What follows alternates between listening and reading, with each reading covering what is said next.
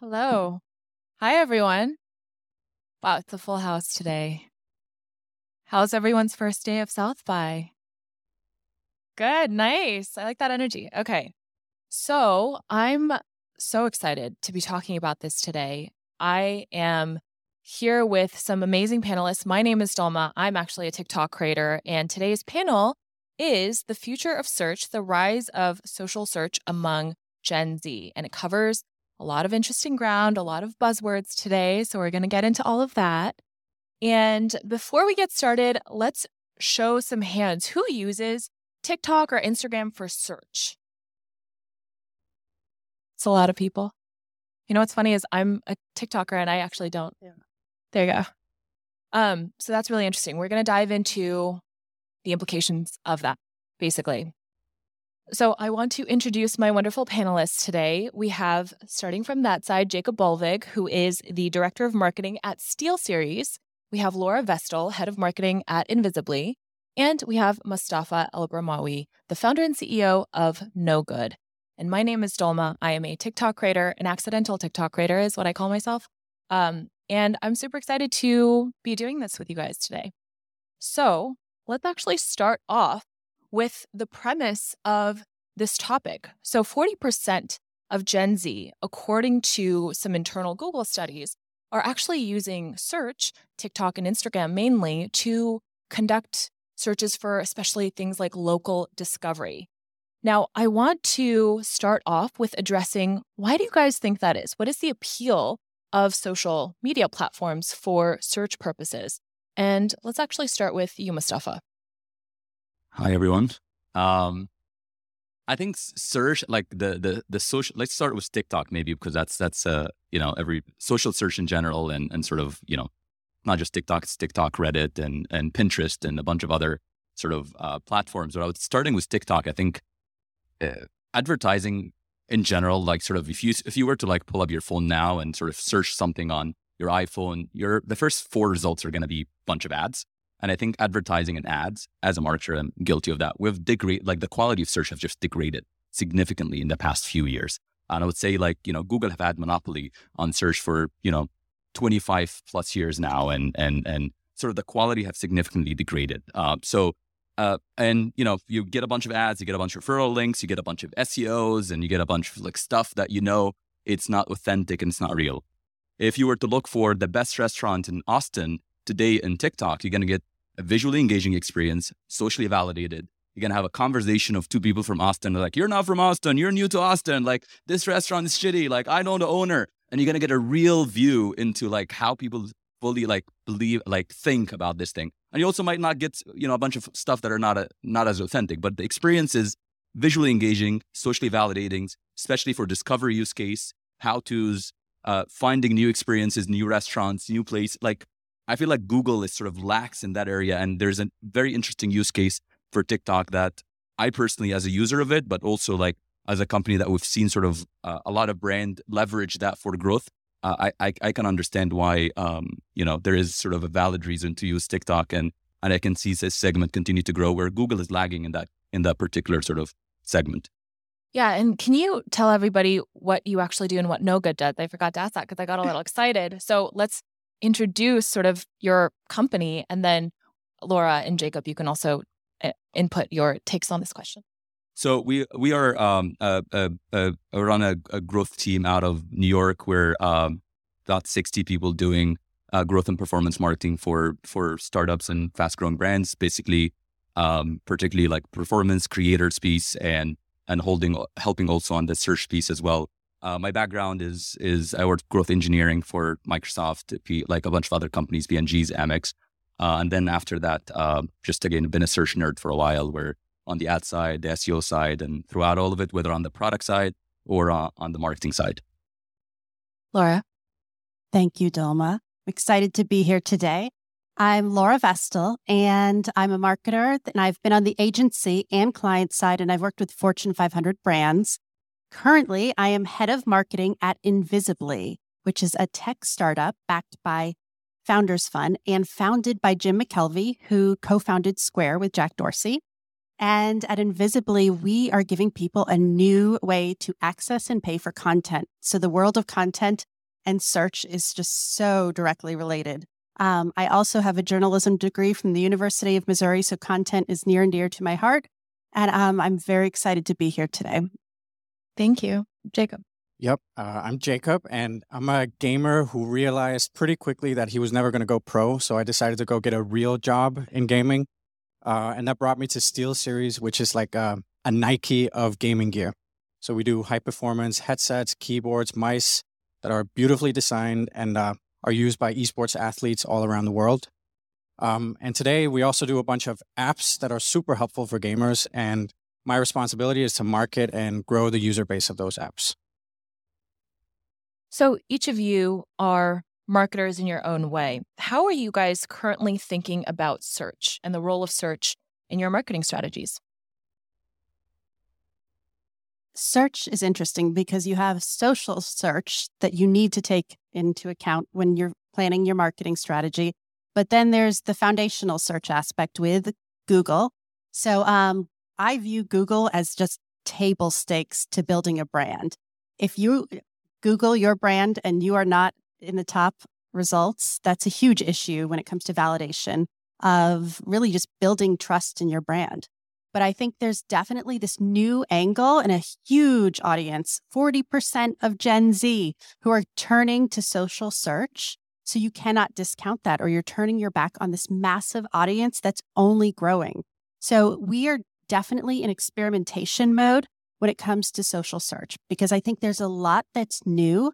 And especially with TikTok, it is uncharted territory. And I think some marketers are being very cautious. But I would say take advantage of the newness of TikTok, because we've been able to leverage it pretty easily to rank for some keywords like read news for free. And we're early in our process of building a community, but it's definitely is an effective way to establish a credible brand and also drive awareness for top of funnel traffic. Yeah, I would say like we've always focused a lot on social search, but for us, that looks more like Reddit, for instance. That's been a huge player in our business. And, you know, the first question you asked is like, why is this booming with Gen Z? I think they have a huge bullshit meter, right? A very good bullshit detector. And that's been true for like in the gaming space ever since I've been working in it, because they've grown up on the internet. And I think they're very good at detecting what's true, what's not, right? We talk a lot about like authentic content now, but I think for gamers, they've been very attuned to that from the very beginning. So for SteelSeries, we've always paid a lot of attention on Reddit, both through our own subreddit, but also engaging in subreddits like mouse reviews and mechanical keyboards. So we go where those topics are that our users, customers are very interested in. And we host AMAs, for instance. So we're very, very open. We allow them to talk with our product designers and engineers and engage with them where they are. So we bring real content out there. So when people are searching for SteelSeries, when they're looking to inform their buying process, they can see, wow, okay, this company is real. You know, this is the thinking process that went into it and so on. It's like bringing that real content out there where the customers are. That's always been a focus for us.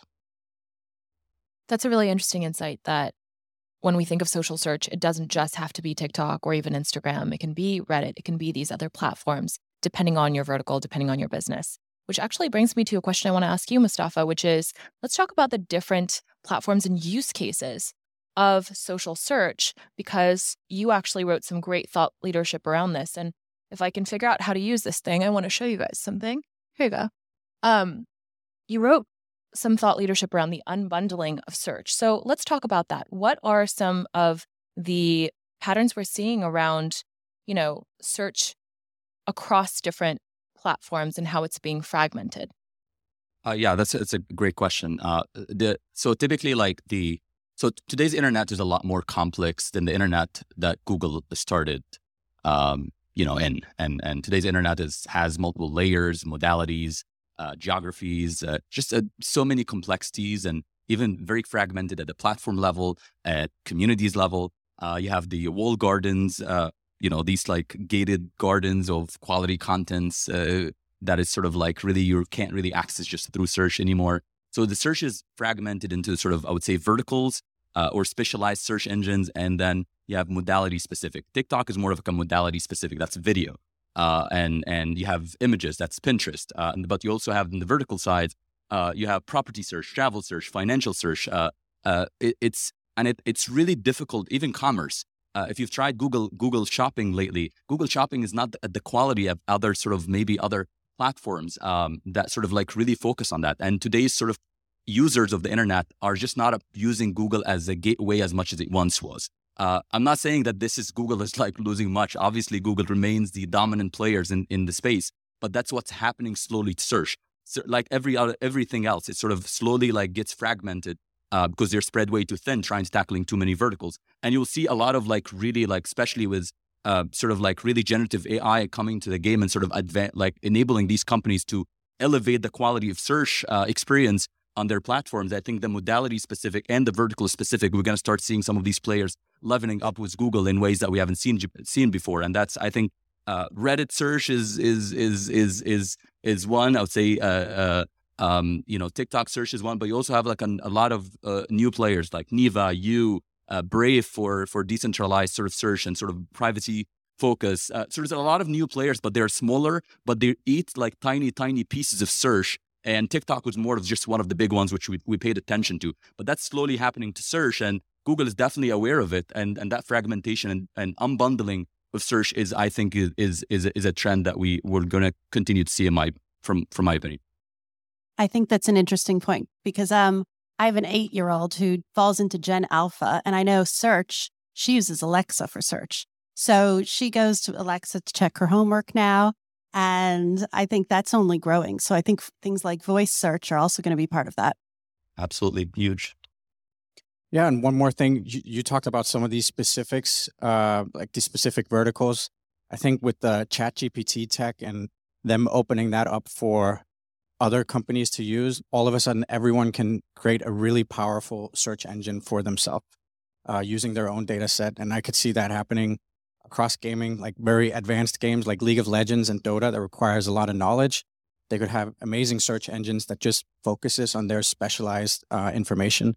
And then there's maybe an unsexy example, but something that's very meaningful for our business, which is AI search on our knowledge-based articles when people need help with their products.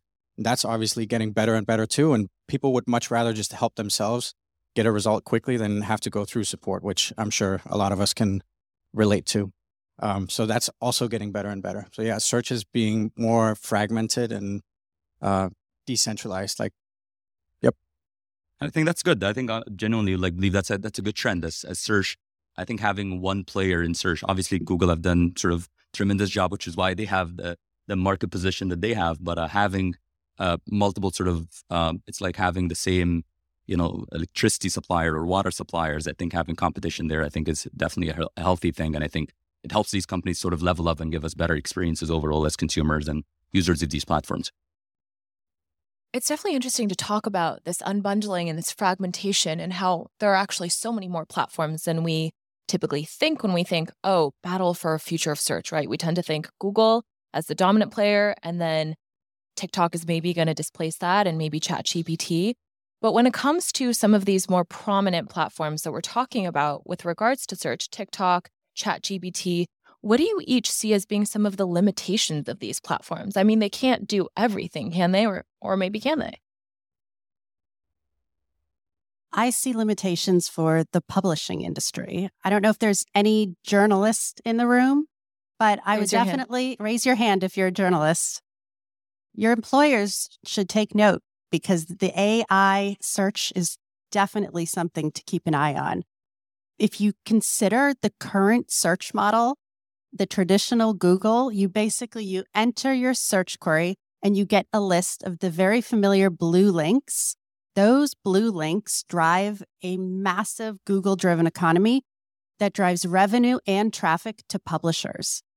With AI search, you enter your search query and you get an answer. You may get the links as well, but you get an answer. Do you need to click on the links?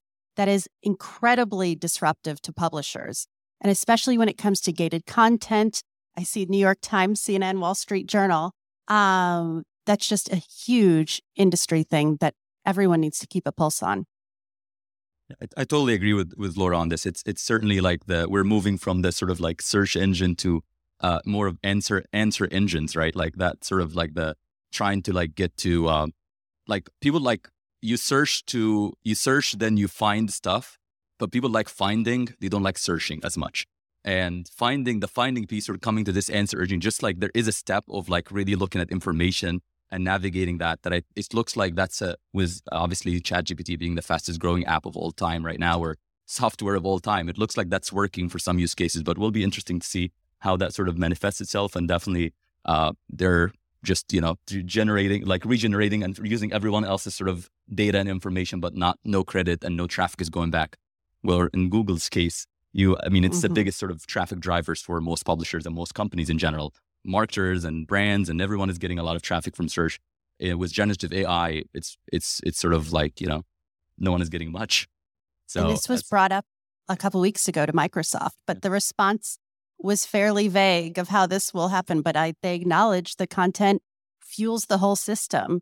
But I think it's a hot topic. No one has the answer. It's still too early to tell, but it's definitely something to keep a note about. So Mustafa, I want to hear your take, and anybody else can jump in if they have perspectives on this, on what you see Google doing now to maintain their dominance. So Google Search, for those who are not familiar, was actually first developed as a research project in 1996. That is over a quarter of a century ago, which in tech years is like a century ago. It's a long time ago. So it's actually astounding that they have maintained this massive dominance in the market in search for this long. That being said, the whole topic of this conversation is about how they might get displaced. So what do you see Google doing today to make sure that they are maintaining that dominance?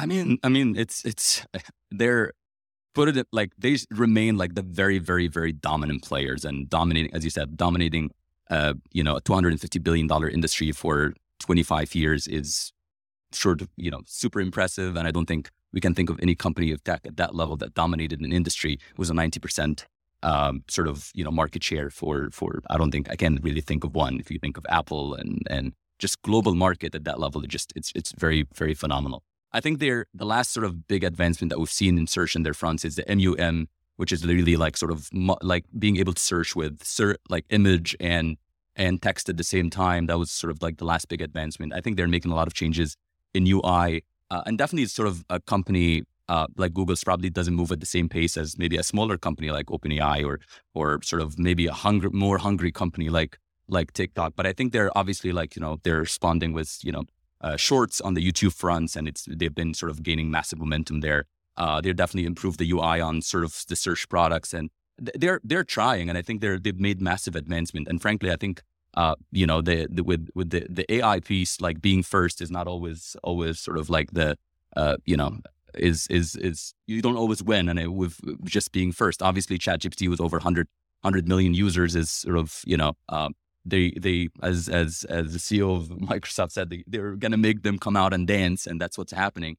But I still think they're doing a lot, but we really haven't seen. I think they're going to come out and dance, but we're going to start seeing some of that dancing in the next few months, but they're definitely playing catch up, and this is a position that we haven't seen Google in for a very long time. It's always been the brand that is sort of charting innovation and pushing everyone forward. And we're seeing them playing catch up, so which is obviously good for consumers, but we'll see what they come out and do. And Bard was that part of that dance. We'll see how that went overall. But yeah, it's they're doing a lot. Bard was one of the maybe just reactive responses, but maybe more thoughtful and strategic responses will probably come out in the next few months. We'll see.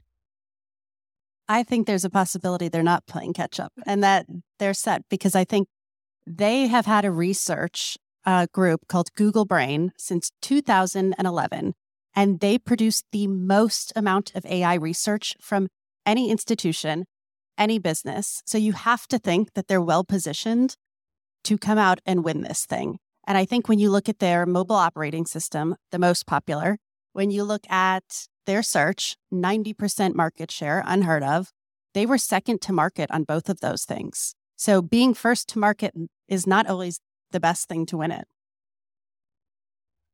I want to pivot to talking about Gen Z, because that is part of what we're talking about here today.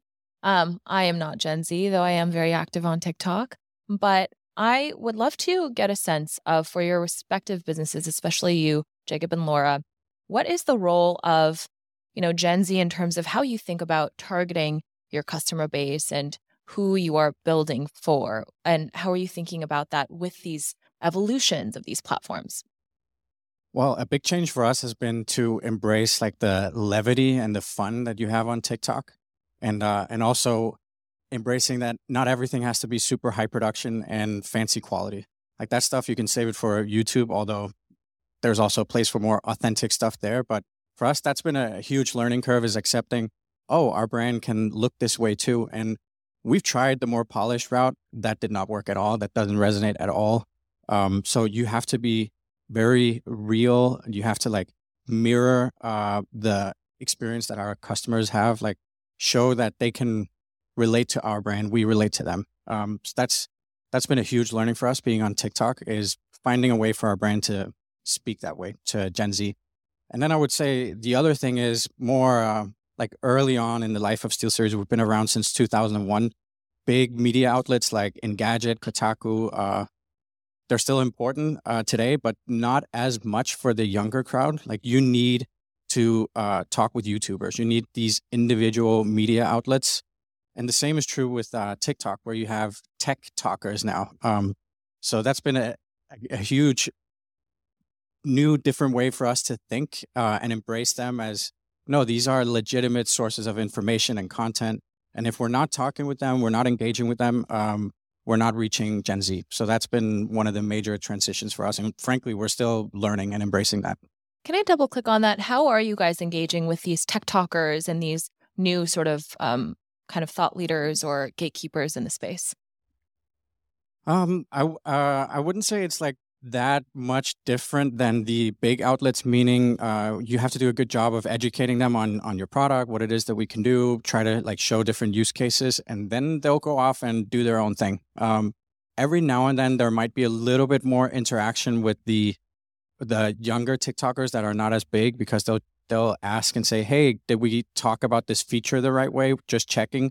But they are just as preoccupied with credibility as the big outlets, right? Like usually when we talk with a reviewer, they won't speak with us very much because they're like, I'm going to have my own opinion. You're not going to influence me. And of course that makes sense, right? That's the game. And I would say it's the same with TikTokers. That checks out for me because I tend to partner with a lot of B2B SaaS companies on TikTok as my brand partners. And I do sort of filter for, would I organically recommend this to my audience? And can I maintain credibility while promoting this particular software? So that checks out. And we've tried every now and then, I'll admit that, like we've worked with, so this hasn't been reviewers, but TikTokers where we've commissioned them to be content creators on our behalf. And we've been like, hey, here's a script, go through these things. Like this is the way we would sell it in a Facebook ad or whatever. That never works. Like the performance of that content just never works. So you have to be comfortable and trust that if you give a good brief, you highlight the selling points, you find the right partners to work with, they'll ultimately find a much better way of talking about your product than we could, at least as it relates to TikTok and the expectations that users of TikTok have for content. We've had a similar experience with Invisibly. So Invisibly, an early stage tech startup, we're building our audience and we're continuing to build our product, which is an app to access news for free. And we're working with partners like the Wall Street Journal. And one of the interesting things about TikTok is you really have to push your brand outside of the guardrails. People expect to engage with real people, and real people make mistakes. They take stances. They are authentic most of the time. And so there's a huge opportunity to kind of break your brand outside of the typical Instagram polished aspect of it. And some of our best performing TikToks have been things where we are latching on to a news trend, even if it's something like the Selena and Kylie thing or whatever that is. I debated about going with that, but it's trending. And then also things like the trending sounds. We've seen a lot of traffic and just kind of increased discoverability by latching onto those, but incorporating it into news content. So I think we really view Gen Z as this opportunity to get in front of a new audience, experiment and test new things. And we're out there and we're sharing articles from the Wall Street Journal. And I think exposing the Gen Z to just high quality content that's typically gated, we're removing the gate and then we're coming at it from a different angle. I think the Washington Post has an amazing TikTok, and they take a very creative way to share news with Gen Z. I think that trend will only continue to grow. Mustafa, you spend a lot of time advising clients on how to think about reaching Gen Z, appealing to Gen Z. What are your thoughts on this? I mean, as it relates particularly, I would say like maybe some tactical advice on search, particularly like how can I, because this is something that we get a lot. Like now we talk about TikTok for search. What does it mean for my brand? How can I rank? And I think this is something that just came up literally right outside when we were sort of walking in here. And I would say the primary thing, obviously, like make sure that you're building community and sort of like follow just that authentic sort of unpeel that corporate PS that we tend to sort of put that brand that we really manufacture a certain way. So show up and sort of, unpeel that layer. But at the same time, there's some tactical advice on how to rank, for example, for your primary keywords, or, put the keywords and then make sure that each and every video, there's a text layer, there's the audio layer, there's the engagement layer, and then just reverse engineering and seeing who's ranking for these particular terms and redoing and reshuffling that. And that's a lot of brands are seeing success with that framework of how to rank for search. It's just really the text. When you talk about text, you have the text overlay, and then you have the edits, you have the hashtags, and then you go into audio. The audio is sort of make sure that you're using the app. So there's some very tactical thing that you can do, and it's immediately going to expose you to a bunch of new audience. They're just using this trend, and sort of you get to see that unlock value from that sort of new trend, which is, social search in that case. We've seen quick wins from that. So I think Google differs because you have to invest all of this time and energy and content writing, and it's a pretty big ordeal to be able to rank really highly. TikTok, day of, if you get the keyword optimization right, you can immediately get on the For You page with a high ranking. So I think the newness of it presents a marketer just this kind of incredible opportunity for their brand. Yeah, I'll echo the same. And we've seen so much success when creators, they go and do like comparative content with our products and competitors. And again, we don't control the outcome of this. So, it could go both ways, but also how-to guides. That works so well. We had this creator open up saying that here's why shadow play really sucks. And it's one of our competitors. And of course, that got everyone super engaged. It went crazy viral because many people like debated his opinion about it. But he went through it in a very very factual way of comparing, pros and cons of each of our applications. So yeah, that type of content really works. And it's also an easier, low effort, low cost way of testing what might be smart to then create a larger blog about and use it in our email marketing. So we can use it to validate ideas as well. Yeah, one thing to Jacob's points, like I think this is really good, like leveraging creators. You don't have to just leverage your own platform and optimize your own content. Just reverse engineer it and go and search for each and every business has a specific set of few keywords that they want to rank for.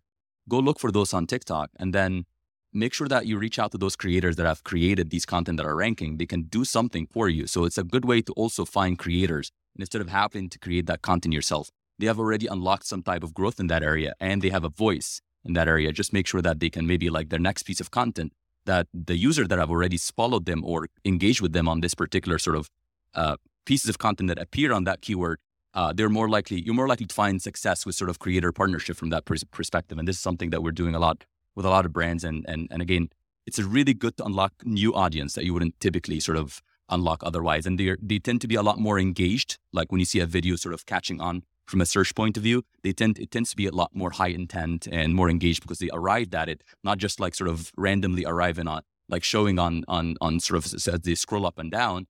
It just arrived because they were looking for something and they just found it. So, and we do know that TikTok we're just chatting about this earlier. TikTok is in beta for sort of a search product. search ad product. And this is actually super interesting. You will have search ads, and that will be also a game changer for a lot of brands, where you're able to like sort of bid on the specific keywords, and they're able to sort of tap into and get value out of that trend. That's a great point, because search is monetized through a, massive ad revenue business. Laura, I loved your point about Google SEO just taking months of painstaking effort, right? And optimization, and 6 months at least of creating all this high quality content. And then you finally start to see the results. But then with something like TikTok, that feedback loop is so much tighter. And that actually kind of dovetails into something you were saying, Jacob, about, test things out. And I'm a creator, and I tweet more now, for better or worse. And I post on TikTok, and I have a podcast. And the way I think about these platforms in my stack, if you will, is I tweet out random thoughts and perspectives on Twitter. If it gets some engagement, I'll make a video out of it. If that gets engagement, I'll, do like a solo episode or even an interview about it on the podcast. It's not always that polished or structured, but I do think it's important to think about the way these things all play together instead of thinking of them as siloed. Laura, did you want to add something to what we were talking about the SEO, Google versus TikTok? When it comes to SEO, I think even if you use ChatGPT to help you write a blog post, which we found does not work, there's not a good shortcut to that. I think you have to invest the time, and it's really like a long-term play. It took us like probably a full year and a half to start realizing the traffic boost from traditional SEO. TikTok, same day we start ranking. So like there's this huge aspect with the experimentation and testing, and just being an early stage startup, we're still finding our audience and testing different product ideas. So it provides a really interesting platform to kind of test from a product angle as well. And Mustafa, I want to highlight something you said about working with creators who are already ranking for certain things, especially for those brands who are not yet super active on TikTok and still need to figure out a sustainable strategy to post more consistently. I think that's a really great shortcut, because what I have found as a creator is certain accounts start to rank for certain keywords, and then when you try to veer out of that or switch up your content, you don't do so well. So it's not just about the keywords and creating excellent content around those keywords. It's also about being an account that TikTok has somehow recognized as being an authoritative one for those sets of keywords. I want to ask you, Jacob, about the role of community, because I know that community in gaming is so important. You've already talked about how you guys think about Reddit. Can you expand on how you think about community today and how that's evolved over the recent years? It's interesting because again, gaming, like gamers have been on the internet for so long, and we had a version of Discord that many people are familiar with today. We had the same thing 20 years ago called IRC, where we did community, we did AMAs, we had like our truest fans in a server talking with us. I think the way that we use community today is we can see how, for instance, when we do a product launch, we'll do a Twitch live stream where we engage again with our most hardcore community. We let people know on our email list that we're doing this AMA with a product designer, product engineer. They'll go there, they'll ask questions, they'll get deep information, very specific information about our products. And we can see how like there's a ripple effect on how that impacts blogs, other Reddit posts, how they'll show up in, the comment track of tweets. And that's really fascinating. And it's a reason why we do that pretty much all the time in our go-to-market planning, is think about how do we engage with our community so they get their questions answered, because we'll then mobilize them to go out and talk about our brand and our products out there on the internet. And Laura, we already discussed how ChatGPT and similar platforms might affect the publishing world. Do you have any further insights or takeaways for the publishing industry to be able to navigate and sort of brace themselves for any impending changes? I think it's so early in the ChatGPT game. And so I think seeing where Bing falls in, I think like, has anyone said that they've Binged something anytime soon? I haven't Binged anything in Raise your hand if 10 you years. I don't something. even know when. So like the fact that we're talking about Bing is a really big deal. So I think there's got to be a plan to support the publishers, because the amount of content coming out of publishers, and they're so dependent upon these revenue streams from Google-driven SEO, clicks and all of that. It's just a massive industry. So I think it does open the floor for innovation around how publishers diversify their revenue and diversify their audiences. So I think as readership ages, Gen Z becomes even more important. So I think even though perhaps like a well-established publisher brand, maybe Gen Z is not their target market at the moment, they need to future plan for their brand. So I think just kind of taking into account and really understanding media consumption habits of current generations, but also like future generations like Gen Alpha we talked about is super crucial.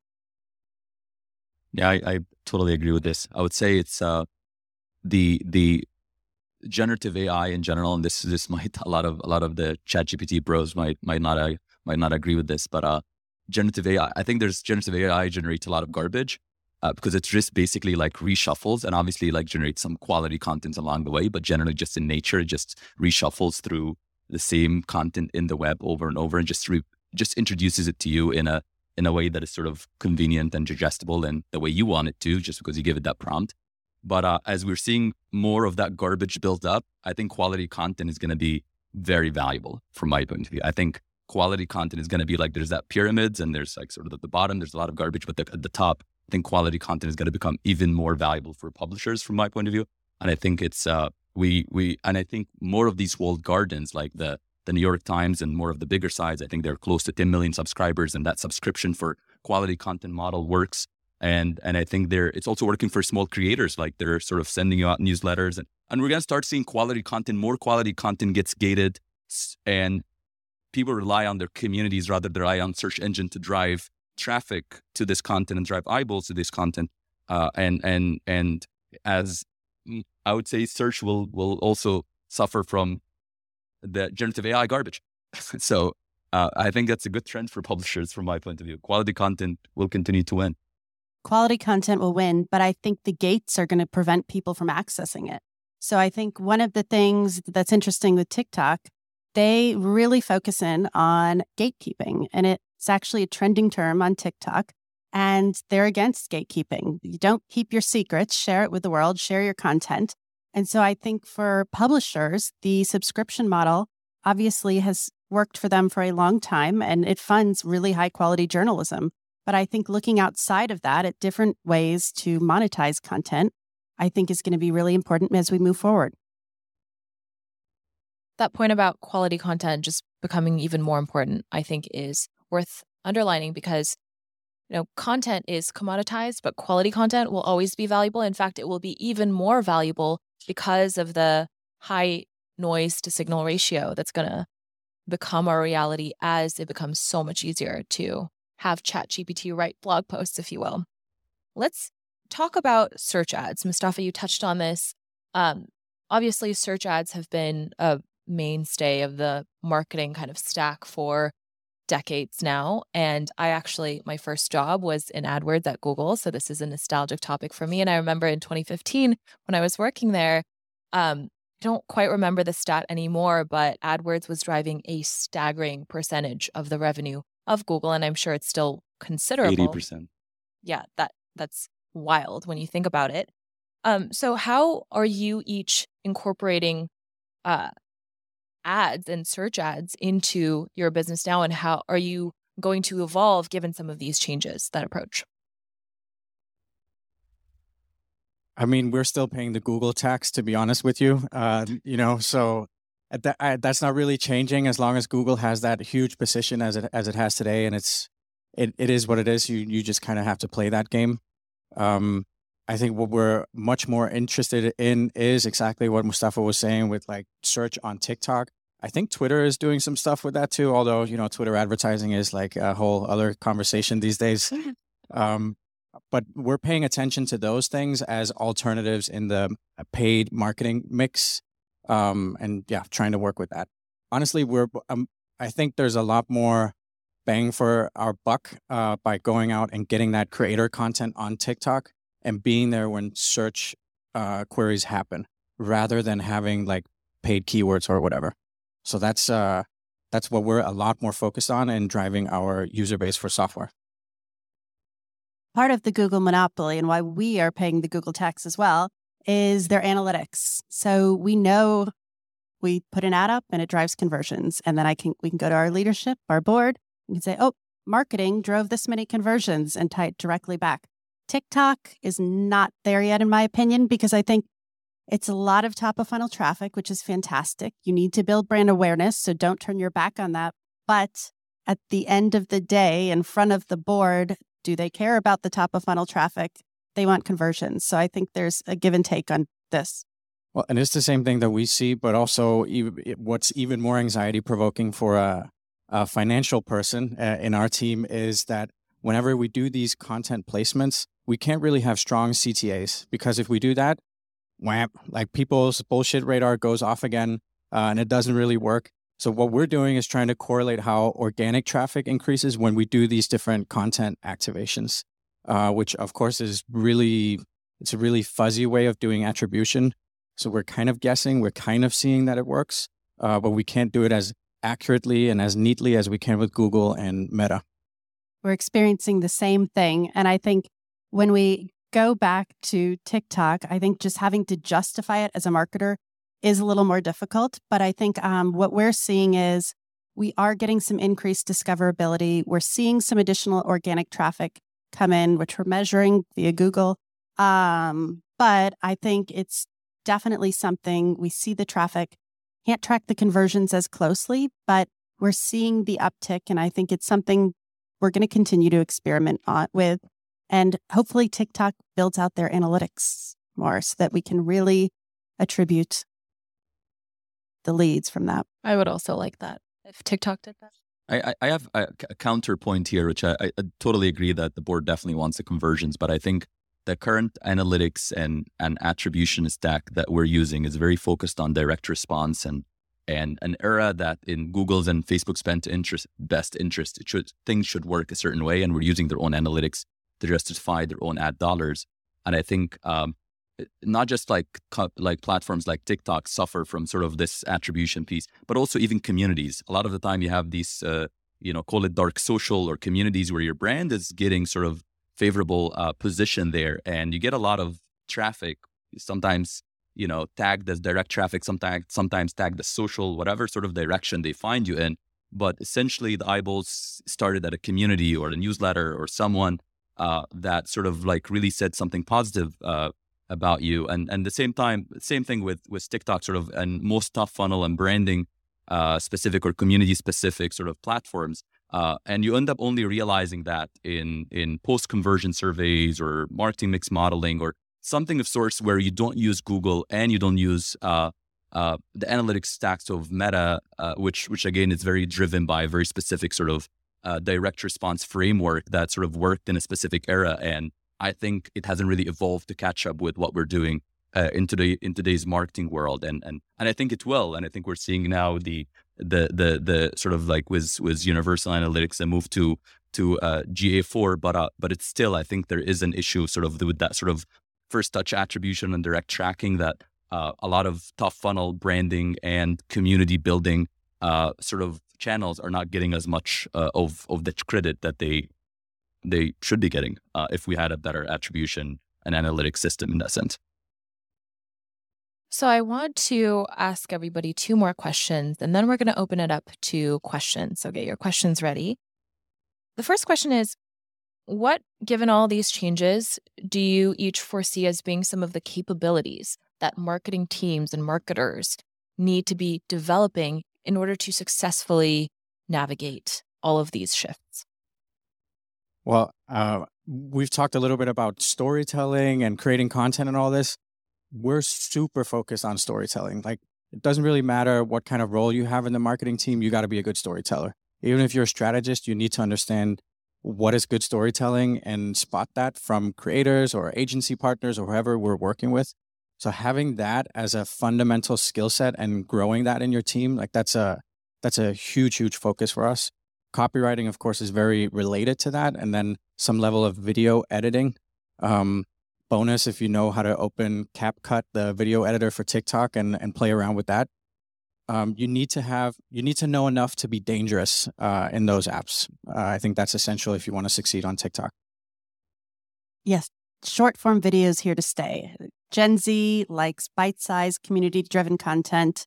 So I think having that specialty on your team is important. And then also, I think someone who really understands brand positioning, because I think as you're testing these new channels like TikTok, it's a different type of way to kind of establish your brand.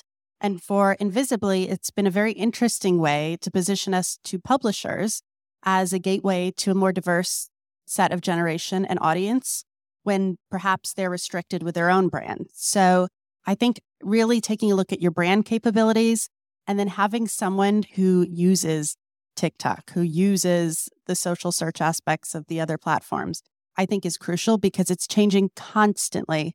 And you want someone to be passionate about it. And it really comes out in the content that you end up sharing on TikTok. That's so true. And I see a lot of teams hire maybe a Gen Z intern and they're like, you just can do our TikTok. But just because somebody's good at, Instagram doesn't mean they're going to be great at TikTok. And also just because somebody's Gen Z, it doesn't mean they're going to be good at TikTok. So you do need to find that storyteller who loves creating content, who knows how to be on brand, but also adapt it to TikTok and make it entertaining. So that is really crucial. And I see that a lot. Mustafa, do you have anything to add here? Yeah, I fully agree with everything that Jacob, Laura, and Dolma you said as well. I would say that a new skill that we're seeing and we've been sort of honing this in and getting some sort of early success with. You need someone sort of to understand also generative AI applicability in your use case. So basically leveraging even all the way anything from like sort of good at prompt engineering and nerding out from in a mid-journey from a creative point of view or ChatGPT from a content point of view.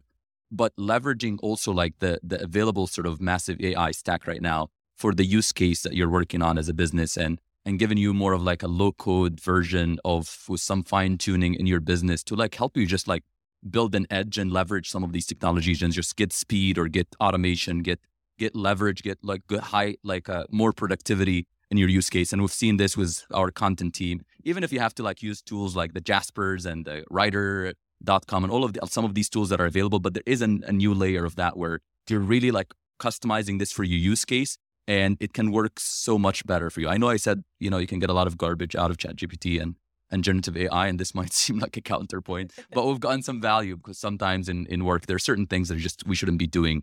And I think that AI should do for us. And I think finding a model that and fine tune for your use case and having someone that nerds out on that and just gets you value is tremendously valuable. And we've had a lot of success with that. I would say early success. I wouldn't say a lot yet. I see so many interesting and funny articles about sometimes how brilliant ChatGPT can be when it responds to you and gives you information, and sometimes how off it can be. It just makes up these fabrications, and you have to be really discerning about making sure it doesn't slip something in there that doesn't belong there. So we will end off with kind of a juicy question. Who do you guys think will win the battle for the future of search? I think people. I think by having competition, people win. The fact that we're talking about Bing is an achievement in itself, but having AI make your life easier and like really having this fierce competition with tech giants, the things that will come out of this will just be mind-blowing. I think the innovations, and then you have all of these startups who are just like absolutely running with these innovations as like at lightning speed. So I think at the end of the day, people are empowered.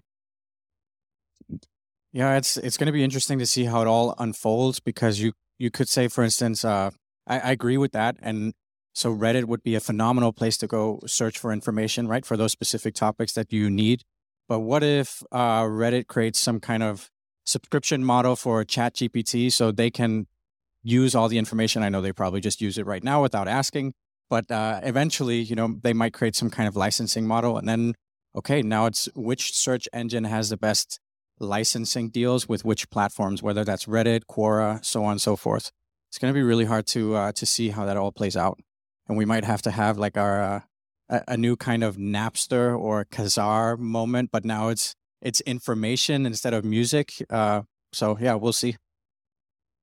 Yeah, I think I do agree with that. I think also like today's search is Google is still positioned with the level of cash that they have, the level the technology and really like sort of the product and brand mode that they've built with owning the Chrome, Android, and and the search position that they have and sort of the entire suite of product that is built around it, they're still positioned to be the leading player in the space, and forcing them to come out and dance doesn't mean that they're going to lose. Maybe they're actually a pretty good dancer and they end up doing something that surprises and sort of inspires all of us. But I still think that there is a trend of today's internet is bigger than any single company's ability to effectively roam, index and synthesize and serve it to us effectively. And I think there's all of these layers that we're seeing, and this trend of unbundling and really fragmented search experience is something that is going to continue. And there are so many layers. And one of these layers is going to be the answer engines, where people get these sort of large language models to answer a lot of their questions that they have. And frankly, answer engines eats into search engines, because there's certain questions just I wouldn't need to go and search for it. There's a step that is going to be skipped with these sort of zero clicks experience and conversational sort of UI that we're getting with the likes of ChatGPT and others. And I think that's going to definitely eat into search and create a whole new sort of space, which is that generative AI piece that is going to continue to eat into search, while also we're seeing the fragmentation from a modality point of view and the fragmentation from a vertical perspective as well. So that fragmentation will continue. And I think Google is still positioned, in my opinion. Microsoft made a massive improvement in sort of like their market position with the partnership with OpenAI, but Google is still the 800-pound gorilla that for now it's only poked. Well said. Let's give a round of applause to our wonderful panelists today. Thank you, guys. And now let's open it up to questions. So there's a mic in the middle there.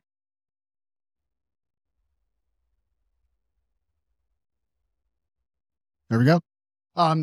So as probably the only social media lawyer in the room, I'm curious. Oh my! I focus so much on FTC compliance and the endorsement guides and different things like that. And I'm curious, with all of the different roles that you play in creating content, seeding content, particularly in the what looks to be authentic and organic space, how much attention are you paying to implementing the right safeguards to make sure that people you're working with are making proper disclosures, are not saying things that they shouldn't be saying about your product and what it does, what it can do, so forth and so on? Because, you mentioned table stakes earlier, Laura, and that's what I think of. Like, that's become table stakes to the point where people don't talk about it as much, but it's got to be part of that framework. And I'm just curious how you all think about that in this context of social search.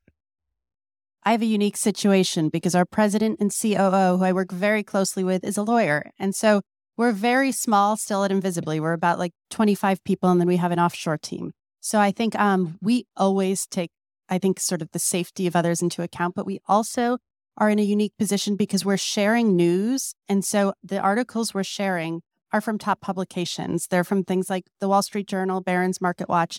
And so I think we're just taking a different take on that. As we look for creators, definitely, I think the legal aspect becomes more interesting. But right now, I think it's like simple gut checks, but it hasn't become a huge issue for us yet. For us, we just adhere to the guidelines around working with creators. So there has to be like an ad or sponsored in it. So it's very obvious that it's a brand partnership. And of course, we check that they don't make any claims that are, wrong. But the thing that's a little bit strange, and I don't have a good answer for, is, for instance, when we use tracks that are made available on TikTok or, green screen clips from movies because now they're a meme.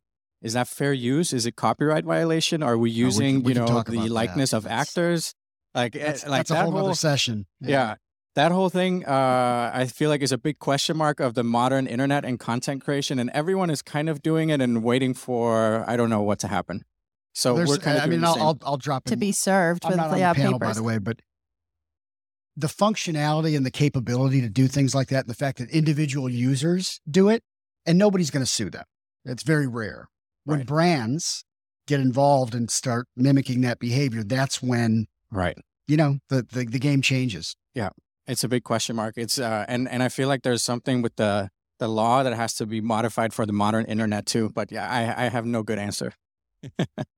I don't have a good answer either. You were talking to a guy that named his company No Good. So safety is the last thing I think about. But we have good lawyers. And they tell me when I make mistakes and they help us. So Good. All right. Thank you. Yeah. I can tell you from the creator side, it's been interesting to see how diligent TikTok audience members or just the TikTok community is about holding creators accountable if they think something is an ad. And I will always include like hashtag ad, hashtag sponsor.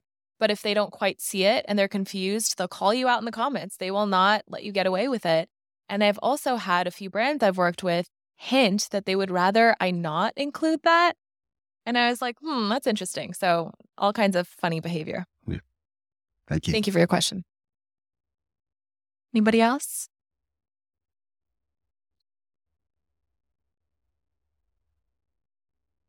Duh.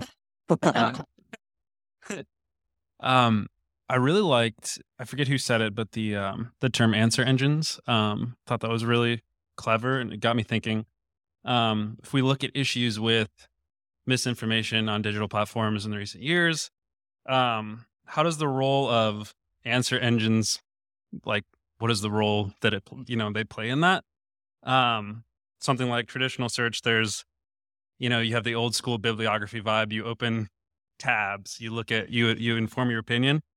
But does the future of search have potential to still require critical thinking from users? Or are we sort of heading down, I get one answer and I don't really think about it? It's a really good question. I think choice in general and having the choice is a very important thing in critical thinking. You're actively practicing choice. And I think that's the danger of answer engine. And I think we're going to start seeing the use case get refined more as people know the strength of using these answer engines or larger language model, when to use X and Y. And I think it's going to also we're going to start seeing trends from that. We're going to start different generation use it differently. But it's definitely I don't like one answer with anything. Right. I always like to see, counterpoints. And I think that's the danger of it. I asked ChatGPT the other day who founded my company, and it was someone else. I'm like, you're telling everyone, you're lying. That's I did this. There's a guy named, I took a screenshot. I'm like, well, now that's false information. That's and it's impacting my business. Right. But imagine if this information was actually a lot more impactful to the world and the people and more valuable in that case. And it will be problematic because millions of people are exposed to it and dealing with it as the truth. And that's going to be it's very problematic sort of thing to deal with. I think it's terrifying that we are talking about an answer engine that big tech is in charge of, and they're going to summarize an answer for us based on whatever sources they choose. The links may or may not be there, and we're going to trust their answer. I think that's terrifying. Yes. Cool. Thank you. Just as problematic, right? You have users answering questions on TikTok with no links to any of their sources. I think misinformation on TikTok is definitely an issue, and then it is reverberated within their own filter bubble or echo chamber. So yeah, I think this could be a whole another session. Yes. Yeah. But at least I can reply and say, BS, that's wrong. And people would give me likes and it will be a conversation. But with answer engine, I can give thumbs up and thumbs down if they have, and some don't even have the functionality. It's going to show people seeds that already most likely believe what is being said, right? So could be, yeah. I think we have time for one more quick question. So similarly, when it comes to these, the shift to answer search, Jesus. So when it comes to search, I'm guessing we are going more into a relationship-based search then, if we have these answering machines taking over. What do you think the implications of that might be in the long term?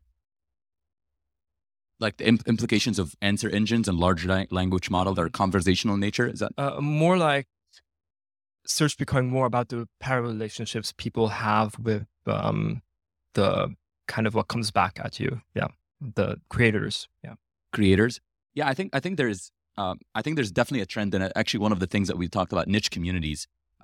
One thing that a trend that is making a comeback, which is humans asking humans. Back in the day, it was to be forums and I think right now, there's all of these niche communities where if you work in a specific industry or there's massive group chats for, your your soccer league or whatever. Like there's always people asking humans, and that's making a comeback in a very, very positive way that we've used to see coming from Web 1, if I have to use the analogy of Web 1 to Web 3. So I think humans to human, that relationships and sort of like making sure that there are these communities and people asking questions to communities and getting answers, that can be manifested in sort of the Discords, the Slacks of the world, but also you can see it on Reddit, which is, I think, one of the strengths of Reddit. So humans want to see humans answer their questions, and having that humans experience and perspective on the answer and sort of the relationship and association with that remains to be powerful. I think that's why TikTok is such a big thing now, because you get a real person validating it. And if you search like for a restaurant, you go to TikTok instead of Google, which I used to do, but now you get to see the restaurant. You get to see the person eating. So it's like, it takes it so much further than just an answer. Yeah, and also communities attached to these creators in the end. Like, Exactly, so it becomes this interplay, right? Okay, thank you. Thank you. And let's give another round of applause to our panelists.